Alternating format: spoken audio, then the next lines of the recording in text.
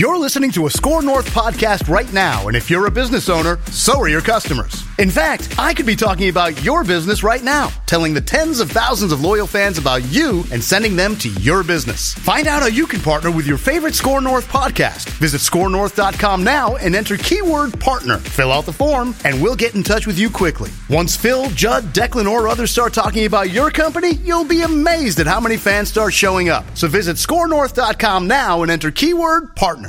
These two guys have Minnesota sports flowing in their veins. Mackey and Judd on Score North and scorenorth.com. Hello, friends. We are Mackey and Judd, and we are on location, not only from Declan's babysitter lair, but from Judd's home office. I'm down in Phoenix, Arizona, visiting my dad, and we've got Judd's Keys on this episode we're going to get to later on. Judd's Keys making a big return for the 2021 Viking season. So we'll get to that in a little while on the show here, but we are all about daily Minnesota sports entertainment and championships and also your feedback, which we do on Fridays. Are you guys ready for a little Feedback Friday action here? Yeah, man. Most definitely. Yeah. Okay. Absolutely. So I got to be honest here. The first one is not really feedback. It's just a fun talker. So, and there was a ton of responses from people when we threw this out there. We'll get to some other questions and comments here, but I think we should start this Feedback Friday with some feedback from the betting markets, specifically Bovada and Bovada Sportsbook. They sent out a note today, and it was essentially entitled Odds-on Favorites for Which Team Ben Simmons Will Play For First Game of the Season. And the Philadelphia 76ers were a plus 200. They were leading the pack somehow. They're still the odds-on favorite for him to just stay in Philadelphia. The Minnesota Timberwolves were a plus 300. The odds-on favorite to land Ben Simmons via trade. I think another sportsbook had something similar, or maybe had the Wolves right behind the Blazers. Correct. I feel like 2 or 3 months ago, this was all clickbait. It's just made up. It's reckless speculation. You guys are just making stuff up. And now the Vegas sportsbooks are saying the Timberwolves are the odds-on favorite to trade for Ben Simmons in the next few weeks. What are your thoughts? I think it's 1,000% accurate. And I think that the people that do these odds are probably almost obligated to speculate that he'll stay with his current team because they can just essentially hold him hostage. But that being said, I think the odds of the Wolves being the favorites is exactly right. And again, in talking to Doogie during the scoop session on Thursday, he said, to reiterate, the Wolves are very, very, very, I think he used 3, very interested in getting Ben Simmons. And I don't know, Phil, if you saw the windy speculation out there, or not speculation, more reporting. Brian, but the windy horse. So Doogie told us that Windy is very close to Ben Simmons' agent, and what Windy threw out there a couple of days ago is one. Ben Simmons is due a pretty decent chunk of his salary by opening night, so they can't take that away. They owe him that, and I think NBA players, like most sports, get paid when the season starts. So they can fine him for missing training camp, but they can't sit on his salary completely. Interesting. So they don't get game checks like NFL players do? I don't know how it works, but the point is his reporting said that the Sixers are obligated to pay Ben Simmons what he's owed with that chunk immediately. So there's no, we're going to withhold that. So that's one thing. And 2 is the Simmons camp, and I'm sure this one came specifically from the agent. The Simmons camp has informed the Sixers it's not Ben's job to get his value back up. Essentially, it's your fault because your coach came out and doubted him when a reporter asked at the end of the playoffs, and they said, we have no interest in Ben trying to redeem himself as a Sixer. We want him out of there, and you need to take what you're going to get, which obviously is going to be a huge fight. But nonetheless, that's how bad things are. That's the talker of the disintegration of the relationship, where they're basically telling Daryl Morey and the 76ers, it's not our job for him to be good. It's your job. It's your job to take what you can get right now. This thing is jumped the shark. I feel like the Wolves are the Sixers' fallback prom date. It's like, we can always go to the prom with the Timberwolves. You know, they're just desperately sitting over there, just waiting for us to walk by in the hallway, right? Acme, just begging us. Corduroys, a little too short. They've never seen an NBA team naked before. Yeah, the Timberwolves. Sounds like my junior prom, but yeah, sounds accurate. Yeah. And it's like, the Wolves. I think the Wolves. I'm just envisioning Gerson Rosas, friend of the show, calling Daryl Morey 5-6 times a day. Swingers? Yeah, just leaving voicemails like John Favreau. Hey, I think my last message got cut off there. Well, I wasn't sure. Sorry about what happened. I mean, it was fun talking, and I really enjoyed it. I mean, and the Sixers are sitting over there like, okay, well, Portland, please pick up. Washington, Bradley Beal, please pick up. Golden State, you got anything? Can we get James Wiseman? A couple first-round picks? There's like 7 teams they'd clearly rather deal with. Otherwise, this thing would be done with the Timberwolves. And the Wolves are like, hey, we're just going to be sitting here if you want to make this happen. Hey, look, even Vegas thinks you're going to trade him to us. Let's just make this happen. I don't know if the Blazers aren't going to trade Dame Lillard, and I think this was part of the reporting today. It might have been from I can't remember if this was part of the Windy report or if it was another insider, but word is Dame is not asking out until at least somewhere halfway through the season. Like he wants to enter another season with the Blazers, which is weird to me.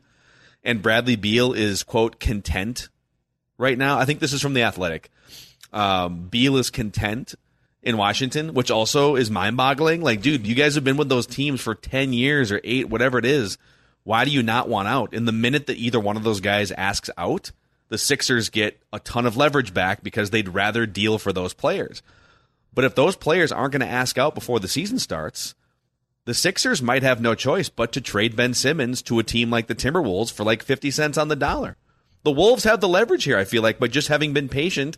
I don't know if they're playing it brilliantly or if they're just pestering and getting lucky because the market hasn't played out the way that the Sixers want. But the Wolves are in a great spot regardless. So the Beal thing I really don't get. That is a dumpster fire of a franchise and has been for the most part for a long time. Yeah. The Portland thing I actually get because Portland has ebbed and flowed, and I sort of get why Dame would say, new coach here, I'm going to take a step back and see if we can reestablish success. The Bradley Beal thing, it's like, dude, you've been stuck with the Wolves of the East Coast for how long now? But yeah, I think the Daryl Morey problem is that he's looking at this like James Harden. And I don't think we're talking about James Harden. I think we're talking about Ben Simmons. Great defender, has some attributes, but like overall, he's not the player that Harden is as far as the sexy aspect of we traded for him, and he is coming off a terrible playoff. But when you have the Ben Simmons camp basically telling the Sixers, it's your job to get his stock back up, like I'm not saying that I agree with the camp, but that's ridiculous, by the way. It is, but it's a very telling part of how fractured this entire thing is. Like right now, this is the most fractured relationship in this league, and I don't think Ben Simmons has I don't think he has the cojones to do what Jimmy Butler did, but he definitely seems like he's going to make things dicey if they keep him around. Listen, I want the Timberwolves to land Ben Simmons. I think this is a great time to buy low on a guy that is, I think, going to have a bounce back. He's probably going to become a better shooter, but that doesn't even matter. So that part of it aside, if you think about this and just go sort of month by month as to what's happened since the playoffs. So Ben Simmons cowers in the corner in the playoffs, refuses to shoot layups. That's my favorite part. Right? He bricked like 70% of his free throws and was just an absolute disaster in the postseason, right? So he shipwrecked his own value by just being worthless in the playoffs. And fast forward 2 or 3 months later, him and his agent are now demanding out of Philadelphia, basically saying like, I'm sorry, I can't deal with this organization anymore. I can't believe how mad they are at me for cowering in the corner in the fourth quarter of playoff games. Right. And then on top of it, his agent, Rich Paul, who's also LeBron James' representative, and that's how Brian Windhorst probably knows him because he covered LeBron very closely in Cleveland. And Rich Paul saying, yeah, listen, I mean, it's not our fault that you guys have shipwrecked his trade value. No, he shipwrecked his trade value by being terrible in the fourth quarter. This isn't the Sixers' fault. The Sixers probably didn't make it any better. I would argue, too, that Shaq and Barkley jumping on Shaq's podcast this week and trashing Ben Simmons also hurt the Sixers in this. because there's nobody standing up for Ben Simmons except for Gerson Rosas, and even he's like. He's probably telling Daryl Morey. I mean, he's not that good. I mean, I guess we'll take him as like a guy off the bench or something. Here's Malik Beasley and a second-round pick. I saw a stat tweeted, I think it was yesterday or 2 days ago. Somebody tweeted this, and I didn't check it, but it looked great because it's just so mind-boggling.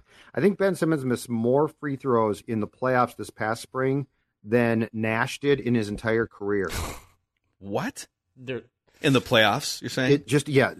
In the playoffs, Ben Simmons missed more free throws in the playoffs than Nash did in his entire career. I think in the playoffs as well. But I mean, we're talking the springtime versus an entire array of a guy who went to the playoffs with Dallas and Phoenix a ton.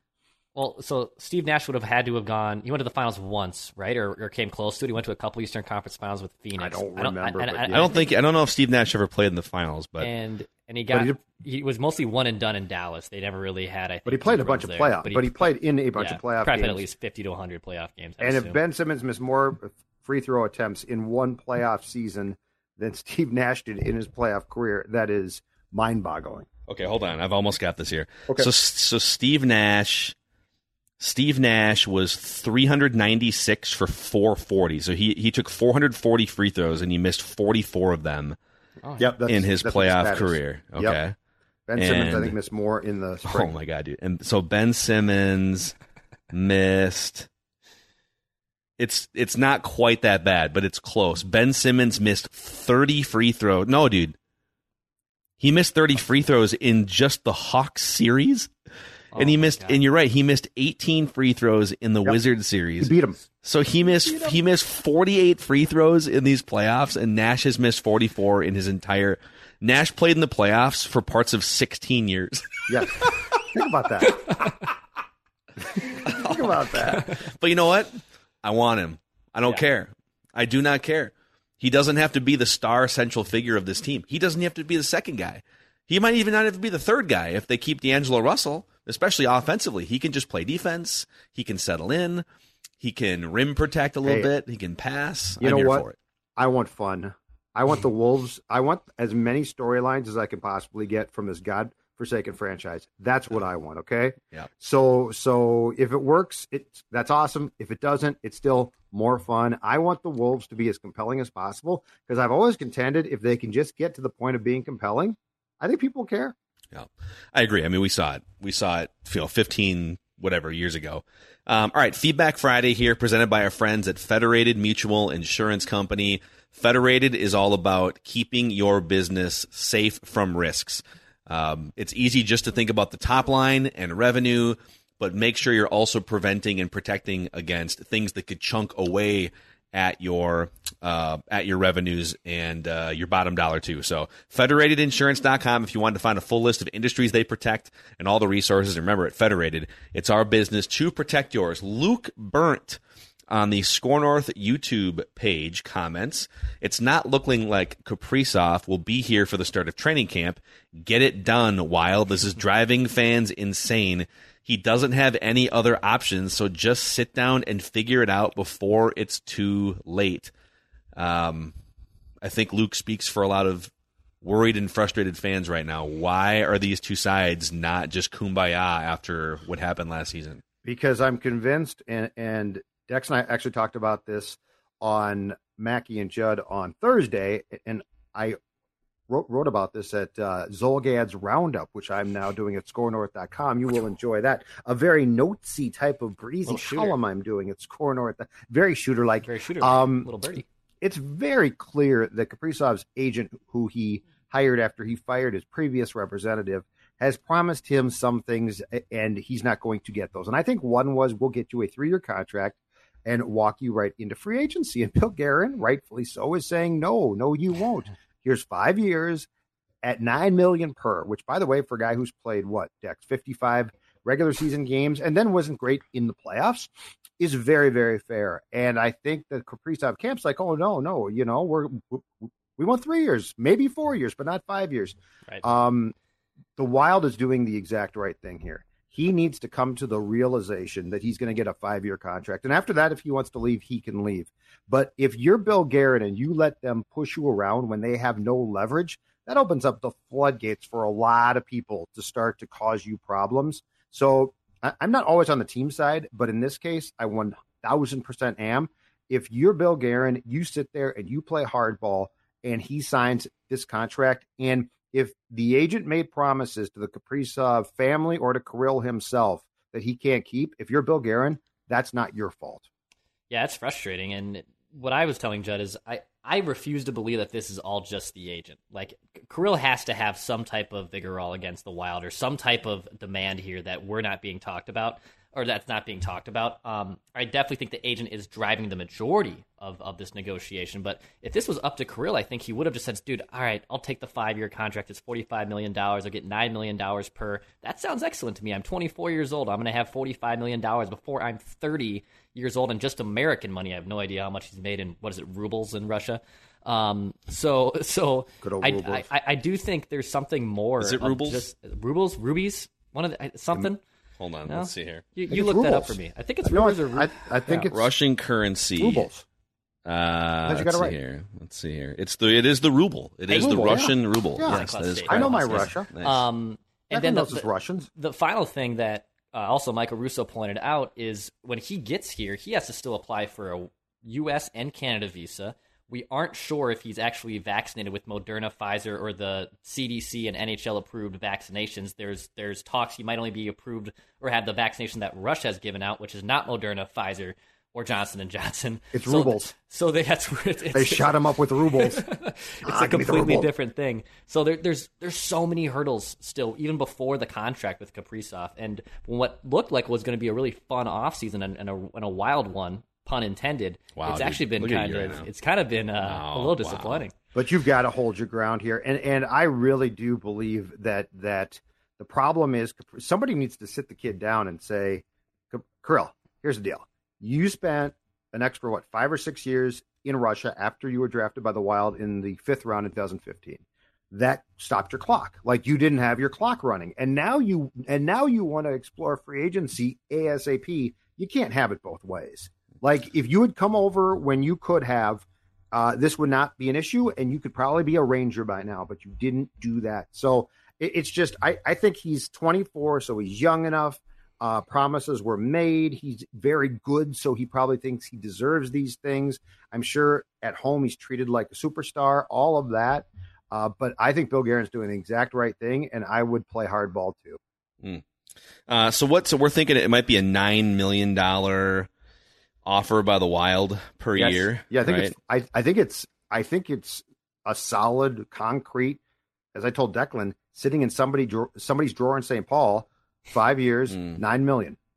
Can you guys guess how many ruples that would be? How many ruples is $9 million? It's rubles or ruples? It's ruble. I'm sorry, rubles. Okay. Rubles. Yeah. I have no idea. 9 million. Just take a guess. Closest to the pin. 85. Wins a high five. 85 rubles equals 9 million. Yeah. US dollars. I have no idea, dude. I'm gonna say I I don't know how Russia works. 250 rubles. Wow, you guys. It's actually 655 million rubles equals 9 million. 73 rubles equals $1 US. Okay. That's how that works. So maybe when his agent was saying, "Hey, you better watch out. He's got a big contract. He's got a massive multi-million dollar contract." Maybe he meant multi-million ruble contract. Yeah. Right. Because it's 73 times as many rubles as a dollar. And that league is gone now too, because they started on September 1st. So that threat is basically gone. He can play hockey. He better get a better deal by September 1st. He can play hockey in one place, and that is for the Wild. And if he does not want to play hockey, he can find a new career. Victor Flint comments on the Score North YouTube channel, Feedback Friday. 40 years experience as a defensive coach should enable Mike Zimmer to be more efficient in his analysis of an opponent, development of a game plan, and a practice schedule to support it. Doesn't being a defensive genius require a deep understanding of how offenses work? It's ridiculous that we excuse Mike Zimmer from offensive responsibilities. Listen, Victor, I'm going to let you off the hook here. You made this comment before Mike Zimmer said he and Kirk Cousins watched film together for the first ever time this week. What more do you want from your coach? He's watching film with the quarterback now? I don't know why you're so critical. Hey, it's just like the good old days with Teddy, right? Sit down and watch that. Turn on the projector. Turn off the lights. Turn on the projector. Oh, yeah. Maybe leave the lights a little bit on. Be a little weird. I don't want to sit in the dark room with Mike Zimmer. Zim what did you make? Tolerates offense is what he does. He tolerates it. He doesn't embrace it. It is. Don't you think it's weird? I mean, to Victor's comment and then to what Mike Zimmer said today. Yeah. I read that. I read it from Courtney Cronin, and I had to read it like 4 times. I'm like, wait, is she saying like they sat down to watch film for the first time this season, or for the first time ever since Kirk Cousins got here? Is that not a common thing that most head coaches do? Sit down and like geek out over film with their quarterbacks? I don't know. Mike Zimmer's never done it before. Well, he said I guess he said he used to do it with Teddy, so he definitely has with quarterbacks he likes.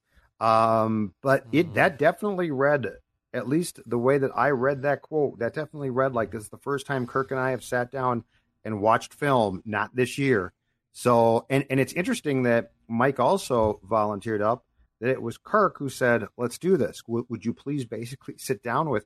It was a very odd, almost like an olive branch from Kirk to try and be like, hey, man, I know we don't get along, but I'm tired of you was Kirk sitting in like a plexiglass booth and Zimmer was sitting They were out on by the outside, goalpost outside. I don't know. It's like 10 feet apart. That whole relationship is so hard to figure out. It really is. It's really confusing.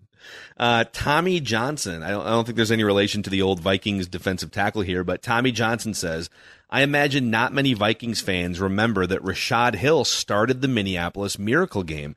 He did all right against the Saints in that playoff game. Why are we all so worried with him against the Bengals? Did Rashad Hill start that game?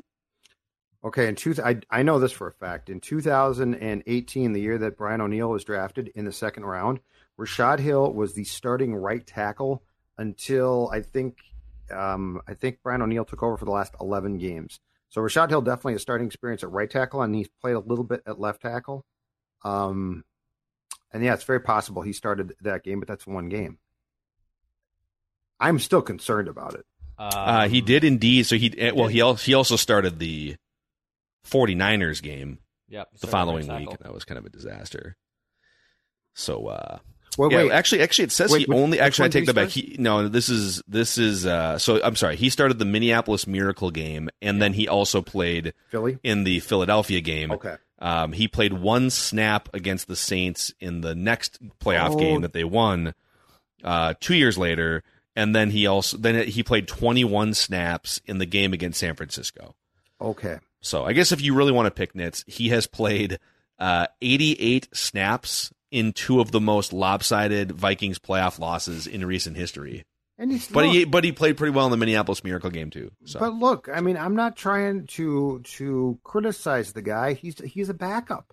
He's a backup for a reason. He's a career backup, which is fine. I mean, that's an important player to have. He certainly does not suck at football, but he's your starting left tackle for the foreseeable future. I don't know that this is a rippable offense for the Vikings. They drafted Christian Darrisaw and didn't think that his injury was going to linger this long.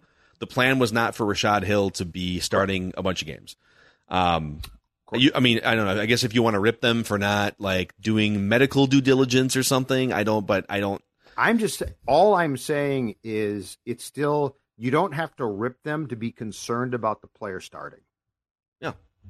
And I'm concerned about this. And look, if it was one game, I'd be like, you'll get through it. Yeah. But Christian Darrisaw is taking part, I believe, right now in individual drills and practice, and then going to a weight room to rehab while the team practices. And I think Zim on Thursday said, we don't know. It's going to be a process. Is that the quote that Mike said? A long process. Okay. Yeah. So he ain't starting until after the bye, if then. And so now you're talking about a career backup playing an incredibly important position for an undetermined amount of time. Yeah. That concerns me. Bob M. says on the Score North YouTube channel, Billy Evers. How are we pronouncing interim Twins manager? Is it Bill Evers or Bill Evers? Bill Evers. And this comment was before the Twins lost tonight, but Bill Evers is 4-0 as Twins manager, and his in-game moves are 100% or 100 times better than Rocco Baldelli's. The Twins actually steal bases, they hit and run, they have better lineups, and his bullpen management is A+. Have you guys determined enough after 1 week of Bill Evers that Rocco Baldelli should just stay on paternity leave, or are you needing another week? First of all, Rocco gets credit for all of those wins. Those all go on Rocco's record. Yes, Why? they do. I don't know, because it's the baseball way. Rocco gets credit for all 4 wins. Second of all, Bill is retiring right after the season, and so it's not going to be him. Well, unless they want to make him a major league manager. Potential candidate to replace Rocco. But you know what I did? I did like on with the start that Ryan made 2 nights ago now on Wednesday. Here's what I really liked about that. Polanco was at short. I believe Arise was at second. Andrelton Simmons sat. And guess what? The lineup worked out really well. It worked out perfectly. And that also means that the Twins claim that we want Andrelton Simmons to start at shortstop because of his glove behind all of our young pitchers is absolute garbage, because Ryan is your most important pitcher right now. And like, if you're going to give him a defensive stalwart, you would give him Simmons, and you didn't, which, by the way, I agree with.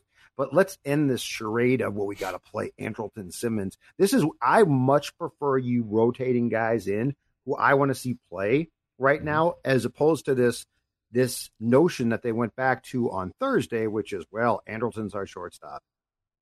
Stop. No. Yeah, I will raise my hand and say I thought that was a great free agent signing, because he is a great defensive shortstop, but he also has put up one of the worst offensive seasons of any Twins hitter in the history of Twins baseball. And they're still running him out there on a fairly regular basis. It's kind of weird. I kind of feel like he tore the clubhouse in half with COVID stuff early in the year too. And that's not just my reckless speculation. There's been some tension in the Twins clubhouse throughout the year. How can there not be? Yeah. I mean, it's a thing. It's a thing probably in the Vikings locker room too. Mm-hmm. So, I mean, upset of the century that Andrelton Simmons is likely going to make it to the end of the season still in Twins uniform. Not sure I would have bet on that at the beginning of June. I am looking forward to the jettisoning or allowing to walk of Alexander Colomé and Andrelton Simmons both. Goodbye. Bye. See you later. Don't care what you did. But you know what's going to happen, though? I don't know if Simmons is going to bounce back offensively, but you know Colomé is just going to be lights out for whoever he pitches for next year. There's a mutual option. There's an off chance he returns, but I'd be like, see you later, dude. You submarined our season. You and Simmons submarined our season in April. Beat it. There's going to be a Lance Lynn factor. I should go on the record next week with write that down prediction. 30 saves next year. 30 saves, ERA under 3.2. Something like that. Yeah, write that down. Declan's right. Yeah. Write that down. All right. Is he lurking around the corner somewhere? Is Judd's Keys? I gotta find him. Hold on. Somewhere within hearing range. Oh, what's that I hear? It looks like he's here. Yes. It looks like he's here. Judd Keys, put that down. Whoa, dude. Keys, put that down. Keys, put down the beer, Keys. Put down the beer. You know, it's so disheartening. We call on him, now 17 times a season, and every time he's loaded. Did Judd's Keys to a Vikings victory have to renegotiate his contract when the 17th game was added? Can't talk about that. Is he getting paid by the game, or we're not going to discuss that? That's internal. We'll never discuss that type of thing. Keys doesn't talk about the terms of his contract. We keep this all internal. You know what? Keys just doesn't want. Here's the thing too. Don't ask Keys if he's vaxxed or not. No, Keys, it's a personal matter. It's a personal keep choice. That between me and my fellow Keys. Yep. Keys. So every Friday, if you're new to the show for years and years, Judd's Keys to a Vikings victory is one of our staples here on Mackie and Joe. We will do, during the football season, we're going to do monthly movie reviews. For those of you wondering, where's Action Movie Rewind? Where's a Rom-Com Rewind? So we're going to do Horror Movie Rewind. We're going to debut that in October, beginning of October, and then end of October. So we'll get to that. But Judd's Keys to a Vikings victory. Declan, before we get there, let's hear from Patrick Peterson, notable Vikings free agent signing here. His thoughts just hours before the Vikings kick off the 2021 season. As a DB, you have to be on cruising altitude at all times. You can't get too high. You can't get too low.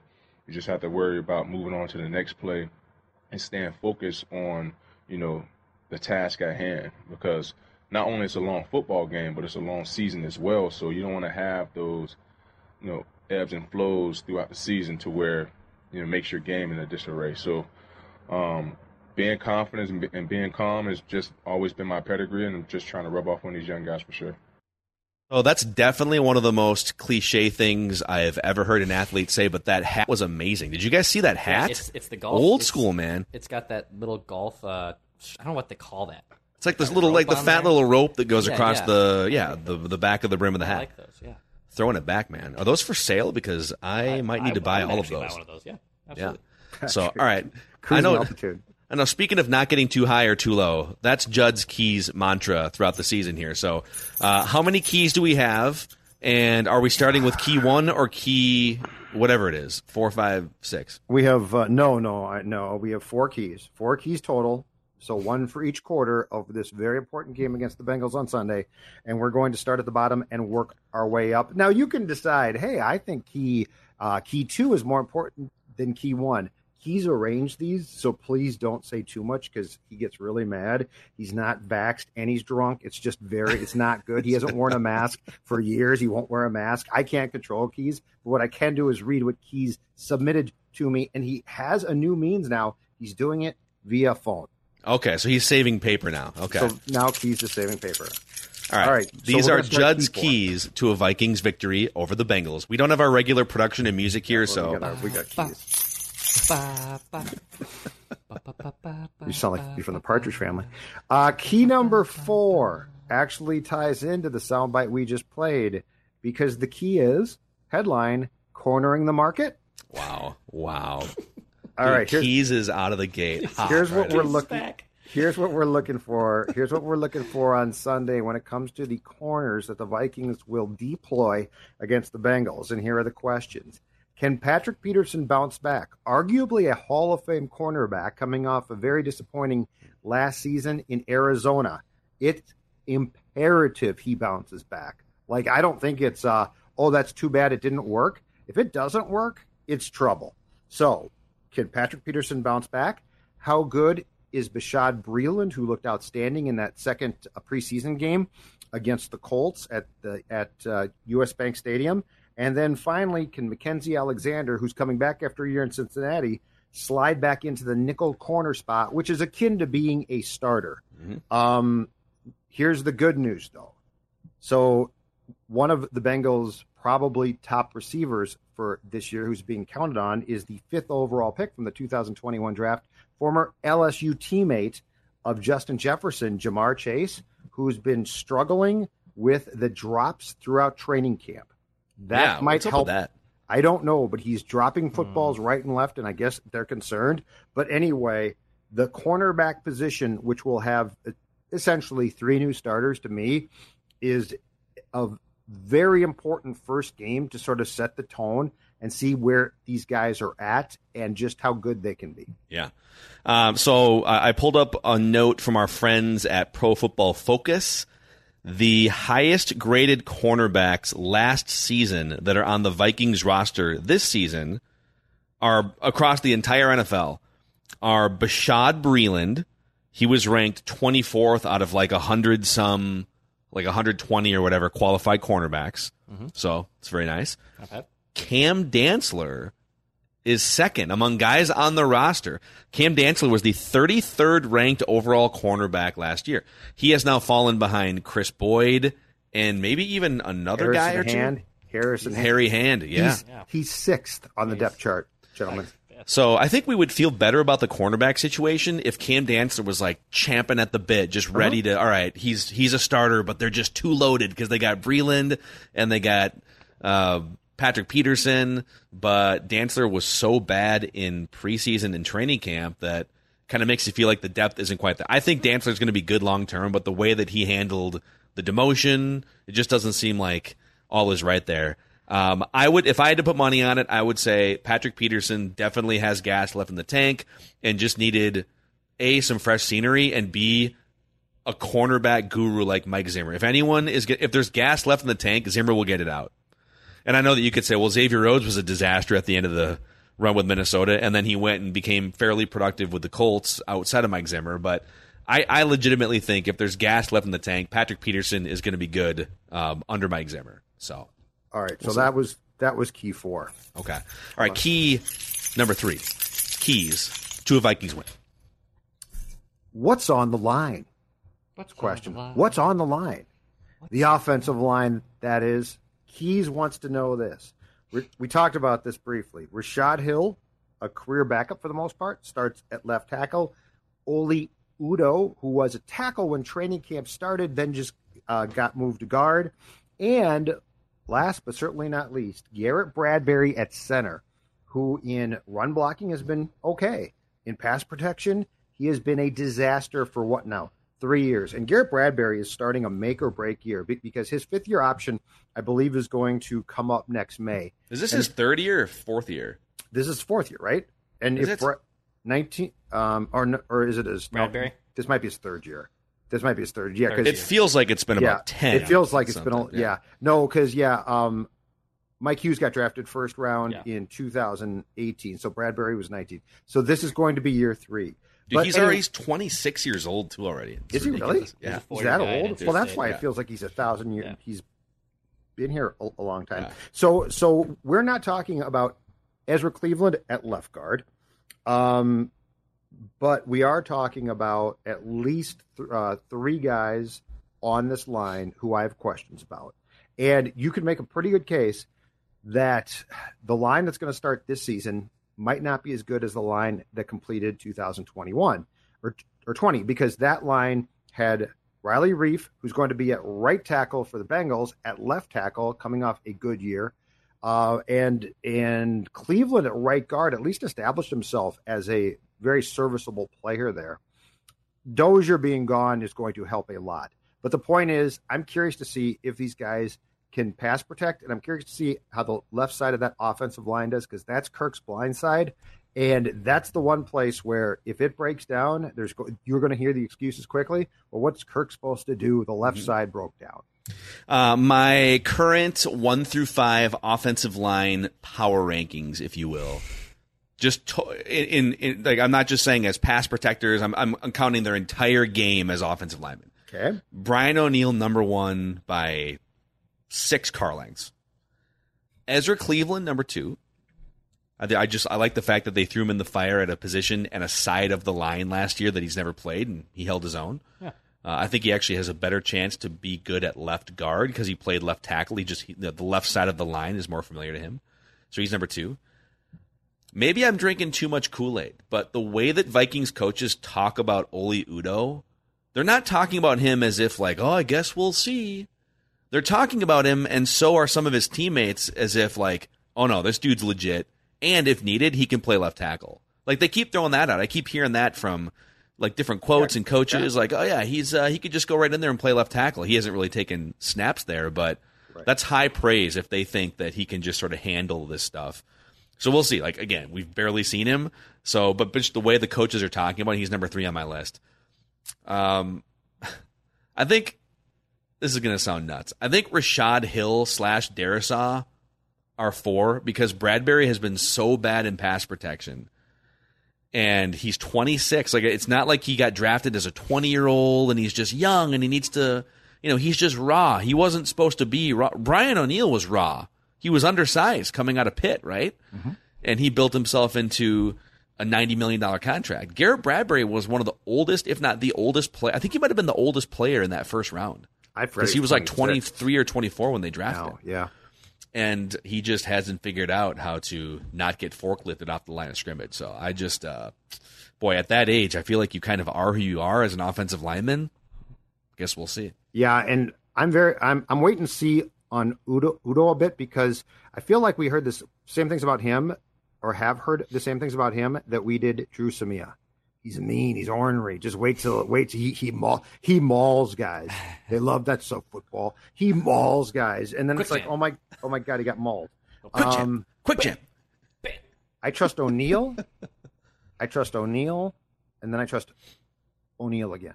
And until I see the rest of it, I have no clue what to think. The Vikings need cloning technology more than they need cap space. That's really CJ Ham as a sixth blocker in the backfield. I trust more than the chipping. next guy. Yeah, you might have to do that. Honestly, that actually makes some sense. I mean, you can't just let Kirk get hit. Yeah, he'll fumble. All right, next key. Keys, come here. Give me this one. Put that down. Put that Surly Furious down. All right, next key. Key number 2, make him an ordinary Joe. That's right. Joe Burrow. Joe Burrow, the first overall pick in the 2020 draft with the Bengals. Impressive in his rookie season until he missed the last 6 games because of a knee injury, a torn ACL suffered in week 11. The Vikings' new look defensive line, okay? The Vikings' defensive line, Danielle Hunter's back. Pierce is new. Dalvin Tomlinson's new. Griffin's going to rush some after a year away, obviously, probably on third down. The Vikings line could give the Bengals problems. And let me give you a matchup to watch. What intrigues me as far as trying to get to Joe Burrow, Danielle Hunter versus Riley Reiff. Yeah. Hey-o. Riley Reiff, if I'm not mistaken, I didn't look this up, but I want to say before he came to the Vikings and went back to left tackle, Detroit drafted a left tackle and moved Riley Reiff from left to right tackle, and I think he scuffled there. I think he struggled a bit there. Cincinnati's assuming that he's going to be fine at right tackle. Danielle Hunter is not the guy to start against if you're saying, well, he struggled before, but it's going to be fine.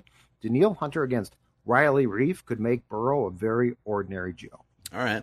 I love Joey Burrow, man. I don't think the Bengals have quite enough ammo right now across their roster for him to have a big breakout season. And plus he's coming off the injury. So I think he's going to be really good, but I don't think he's ready to be really good just week 1 of the season. So this is the right time to get Joey Burrow.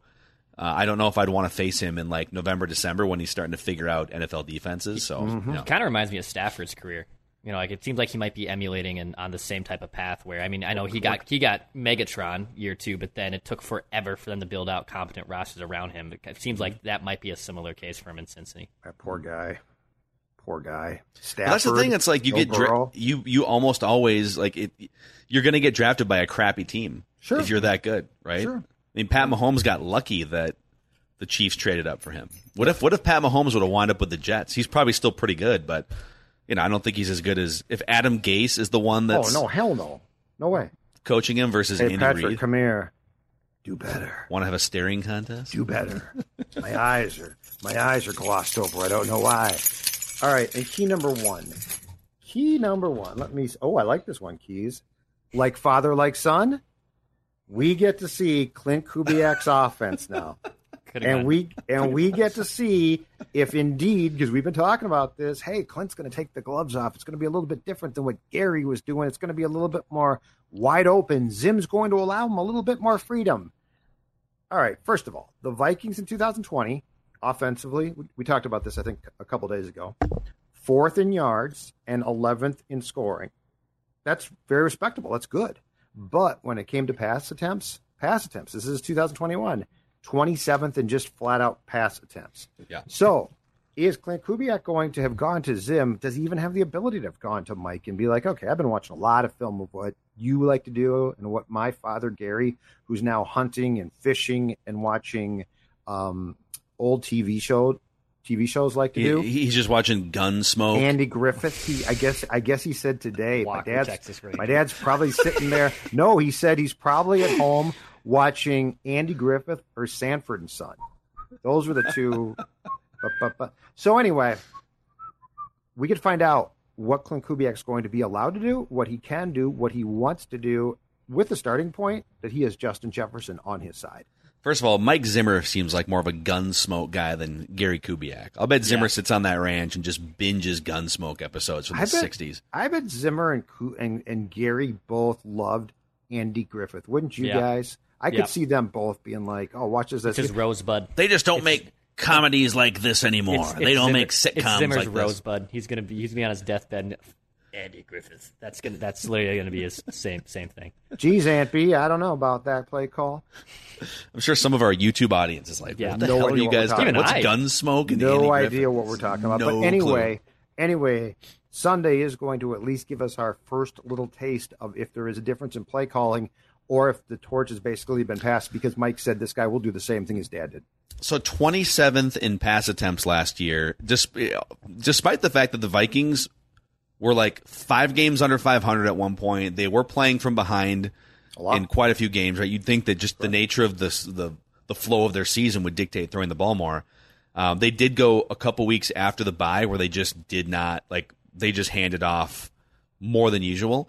Do you think the lack of pass attempts was more philosophical and Mike Zimmer being old school? Or do you think it was more a lack of trust in the pass protection that said, listen, our offensive line is just a lot better at run blocking, so let's just lean into that instead?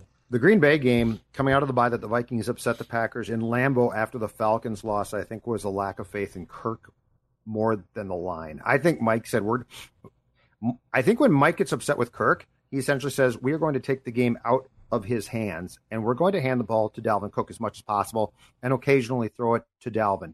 I think overall that Gary was probably concerned, rightfully so, about the line, about the interior line, because the tackles actually, again, just to emphasize this, played pretty well. But I think that there's an overall lack of faith from Mike, starting with Mike, a lot of times in Kirk. And he might be right, but I don't think you can play like that. I think we have to see, and if it blows up, it blows up. But when you have Justin Jefferson, when you had Stephon Diggs, when you have the resources this offense has from a skill position standpoint of guys who can catch the ball, I don't think in 2021 it's excusable to pay a quarterback what you're paying Kirk and then be like, but we're only going to have you throw 17 times. Go back to week 1 2 years ago against the Falcons. He threw, what, Dex? Was it 15 times? He threw an incredible opening night. And that's the one where he came in the post-game presser, and he's like, sometimes I might have to throw 52 times. It's like, dude, are you on drugs? You're never going to be allowed to throw like that. But I think that was his way of saying, I would love to throw 52 times. Yeah. Please, just let me. But, I mean, put the pipe down, dude, and be happy if you get to throw 32 times. Take another stone out, Kirk. But I think it's a combination of things. Yeah, exactly right. Cook some more, like, really weird meat. Like, did we ever figure out what that was on his grill on Instagram? He explained it in the press conference one time, and it was still very weird and creepy. But what did he explain? Like it was a steak? Yeah, some sort of steak. Okay. I think he did. Okay. Yeah, it was very weird looking, but I think it's a combination of things. But I don't think this is the season to continue on that path. Do you? No, I mean you should. Well, if you feel like you don't have a Dakota Dozier situation, and you feel like Bradbury is a step better, then you should look to throw the ball, I would say, a handful of times more per game. I thought where Keys was going there when he said like father, like son, I thought he was going to and I'm glad that Keys went the offensive route, but I thought he was going to reference what Mike Zimmer said about defensive play calling today. Mm-hmm. So Mike Zimmer confirmed that he will indeed be calling the defensive plays, even though there was some talk about maybe Adam Zimmer calling the plays. And Zimmer's reasoning, and I couldn't tell if he was fully kidding or partially kidding or not kidding at all. He said, yeah, if things don't go well, I can fire myself from that role and then someone else can take over. I think it's just probably better for the team that way. Is he saying that he just doesn't want to have to fire his son after 4 games of terrible defense? And that's what his logic is? I have no idea. He's not going to fire his son, right? As Adam Zimmer, is he what Corleone, of the Godfather family? Vito Corleone's obviously Mike Zimmer here, and for whatever reason he doesn't trust his Fredo. He doesn't trust Fredo. Adam Zimmer is Fredo basically, and he doesn't trust him at all in the family business. Mike was never going to give that job up. He was trying to be nice to his kid. He was never going to give him that job. And by the way, Mike's threat was, well, yeah, we've got a young offensive coordinator now. We've got a young special teams guy. I might want more involvement. I got to be honest, in game, I don't know how much more involvement I want Mike to have offensively. Like if he starts that's the thing. I don't think it's going to be let's run 9 routes with Justin Jefferson. I think it's going to be like run the ball more. That's the thing. It's like I want my head coach to be more involved with the quarterback. But Mike Zimmer, after 7 years not really being involved, well, he was involved with Teddy. Not really being involved the last few years. I think it's just, be careful what I wish for. The only area where I would say that it could improve him, and I don't know for sure, but it could improve him, would be an actual game/clock management. I mean, because that could certainly improve. There's got to be. You guys ever see those masterclass ads on like social media where the world's top experts explain their craft over several hours? Where like Natalie Portman explains acting for 30 hours and it's a video course, or whoever, name a top chef, right? Yeah. Natalie Portman's great. We need like Bill Belichick to do a master class who says, this is just going to be me for 40 hours, and I'm going to explain clock and game management here. Zimmer needs to take that course. He likes that stuff. Bill will ramble on philosophical things about football. Has there been a Vikings head coach in the last 30 years since Denny that you have felt like really gets game and clock management, where you're like, oh yeah, okay, once we get inside 4 minutes, like all of the timeouts are preserved. He's just running circles. He's playing chess. The other coaches are playing checkers. 98 took a knee, didn't take the chance when he should have. Yeah. I know it's a tough thing, but I mean, there are some things with Mike where I'm surprised he hasn't progressed more. Aren't you?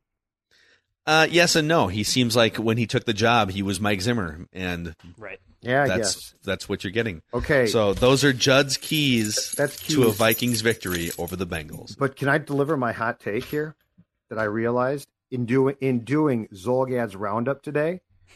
In fact, this is in there. You can read it. You can read the whole thing. But here's my hot take. Sunday, are we watching the future coach of the Cincinnati Bengals on the visiting sideline? Here's why. You texted us this earlier today. I know I did, but here's why, okay? Zach Taylor, who is a kid who had the Sean McVay, like Sean touched him once or something at like a grocery store. He blessed him. That sounds weird. No. He put his hand on. He put his hand on his head. It's a podcast. I really don't care what you guys think. He was touched by Sean McVay once. Okay. He then got. This is reminding me of that Family Guy skit where they cut to "Touched by an Angel," and the cops are asking the little kid, "Where did the angel touch you?" Right here. I got a freaking halo on my head. So anyway, Zach Taylor, after 2 years as an offensive assistant with the Rams, got the Bengals job. In his 2 years in Cincinnati, he is 6-25-1. He is 38 right now. The Bengals have won back-to-back games in 2 years under Zach Taylor once.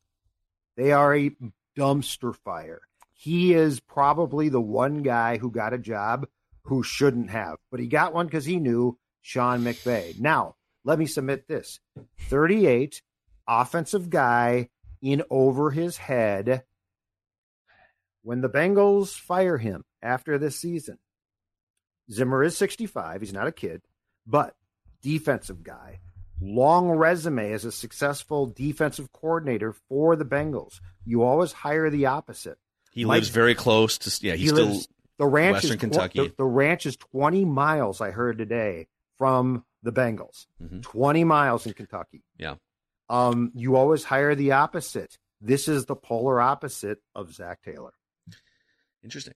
Well, I would also say then I think on Thursday night we are potentially watching our next Vikings coach, because myself, I'm going to pat myself on the back, and Chris Collinsworth was pointing out Kellen Moore is possibly going to get a head coaching job.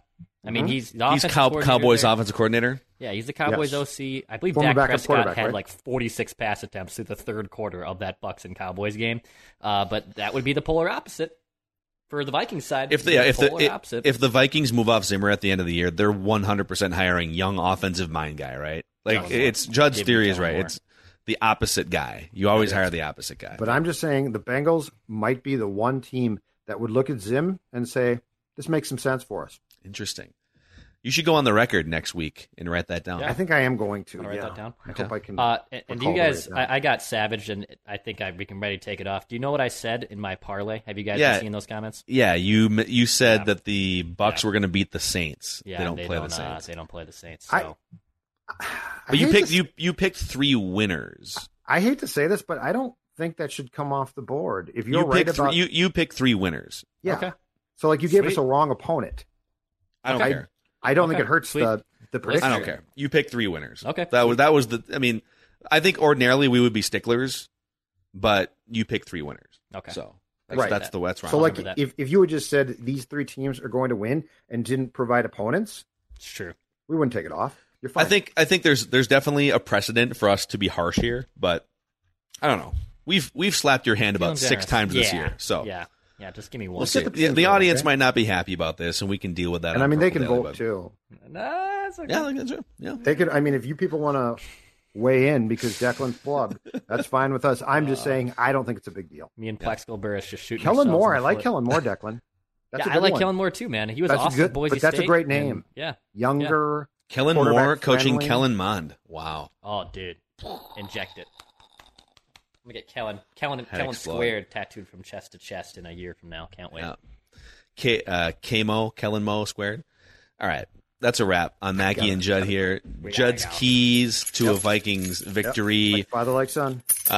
Definitely hit us up on that Score North YouTube comment section if you want to make it to a Feedback Friday episode. You can also follow us. We just hit 1,000 followers on TikTok, the Score North TikTok account. Awesome. Appreciate that.